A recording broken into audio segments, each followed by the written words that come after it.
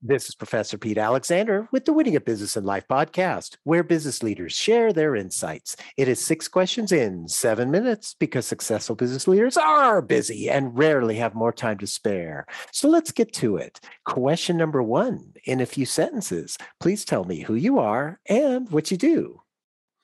I'm Jared Narlock, and I'm a talent development coach, speaker, and author. And what I tell people is my purpose is to help others grow and develop and inspire them to take action towards their goals. Well, Jared, it's an absolute pleasure to have you on the show. Question number 2, what is something that makes you smile and or laugh about working in your industry? I love this as far as smiling and bringing smiles to people. And what I love is the aha moments when I'm facilitating a workshop. And just last week, as a matter of fact, I was facilitating a 3-day workshop, and this individual came up at the end and she said, Jared, I had been struggling. I was looking for a renewed hope, and I got this out of that workshop. And you could see it, her smile face to face, which of course gave me a smile as I ended that workshop and walked out of there. Oh, I love that. I can hear the passion in your voice, and it almost gives me goosebumps. I love it. Love it. Question number 3. I have a fictitious book with all the answers for business. What chapter would you think most companies should read? Being authentic and humanistic. That is huge for me. Remembering that we are all human beings and remembering that people, for the most part, are bringing their best day in and day out. And that looks different some days.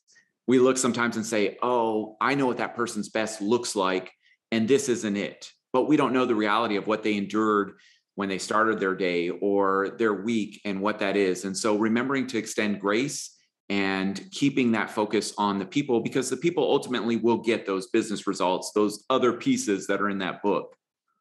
I love that. And, as you were describing it, it also reminded me of the fact that, let's say if we're in a restaurant and a waiter or waitress looks a bit agitated, we really don't know what potentially has been going on with that person for their week. And so when I put it into that kind of perspective, it helps me have more compassion. Is that something that you found too?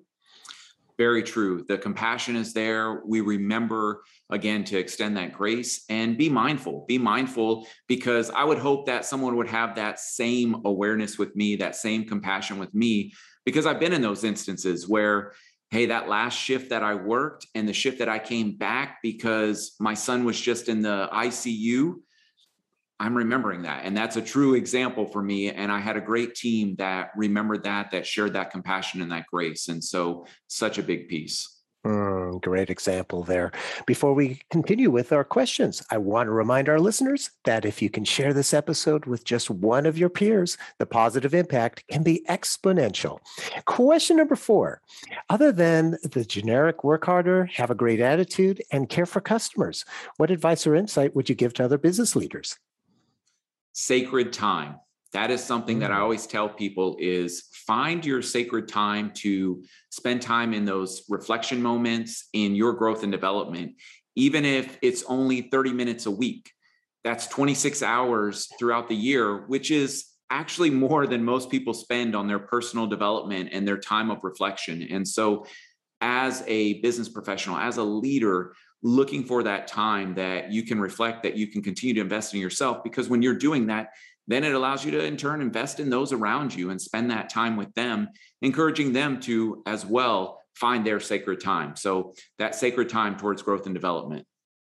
I love that. And would it be a good example to say, on their weekly calendar, you just block off that 30 minutes and like it's another important appointment that they don't just ignore? Exactly. Some people say they struggle with that. They say, Jared, I don't have that time. And the reality is we have to be mindful with it. Treat it as though it was an appointment with anyone else. We're not going to book over that appointment with someone else because we want to be respectful of their time and being present. Do that with yourself as well, because it's so valuable in the way that we show up, the way that we're able to interact, and then how we look back at the end of the year knowing, oh, I didn't let that time go, and look at where I'm at now versus where I was a year ago because I stayed focused on that time. Love it. Great advice. Thank you. Question number 5. What other business leader like yourself would you like to acknowledge and invite to be on my podcast? Yes, one of the favorite individuals that I've come into contact with over the years, his name is David Shove Brown. And he is one of the founders of the architectural firm in Washington, D.C., 3877. And him and his partner have done amazing things of creating a truly humanistic and authentic workplace. And they are actually one of the top 50 best places to work in D.C. for multiple years now. Wow, he sounds like a great person. Thank you so much for that referral. And our final question number 6. Please tell me about your first job. My first job was actually bagging groceries. I grew up in the Air Force. And so on Air Force bases, they have a commissary as a grocery store. And I bagged groceries on the weekends and after school. And probably the biggest thing that I took away from that was relationship building. I got to know some wonderful individuals. Also, as I went out with the groceries, I learned the conversational format and how to truly listen to people as they were sharing different things. And one piece that I hold with that job so dearly is that here we are today. It's been over 20 years since I was in that job. And one of the individuals that I worked with was a few years older than me. And we are still book buddies today. And so we check in with each other. He tells me what he's been reading, what he's gaining from it, the insights, and I share that as well. And so you never know what's going to come out of those relationships, even 20 years later, and just how powerful they can be. It's so true. I love that as an example. You never know who you're working with and how paths are going to cross in the future or just stay together. So it's a great example. Thank you so much. And Jared, thank you for being on the show. How can people find you? Yeah, thank you for having me. And you can find me on LinkedIn is where I spend a lot of the time on my profile there. And then my website, peacefulpowerleadership.com, where the opportunity to engage from a coaching, from a workshop perspective, that why that I shared at the beginning. And then I also have my new book, Becoming a Peaceful Power Leader, which is out now for pre-order, coming out November of this year. Perfect. This is Professor Pete Alexander with the Winning at Business and Life podcast. Get hundreds of amazing business insights from previous guest episodes on your favorite podcast app. Thanks for listening.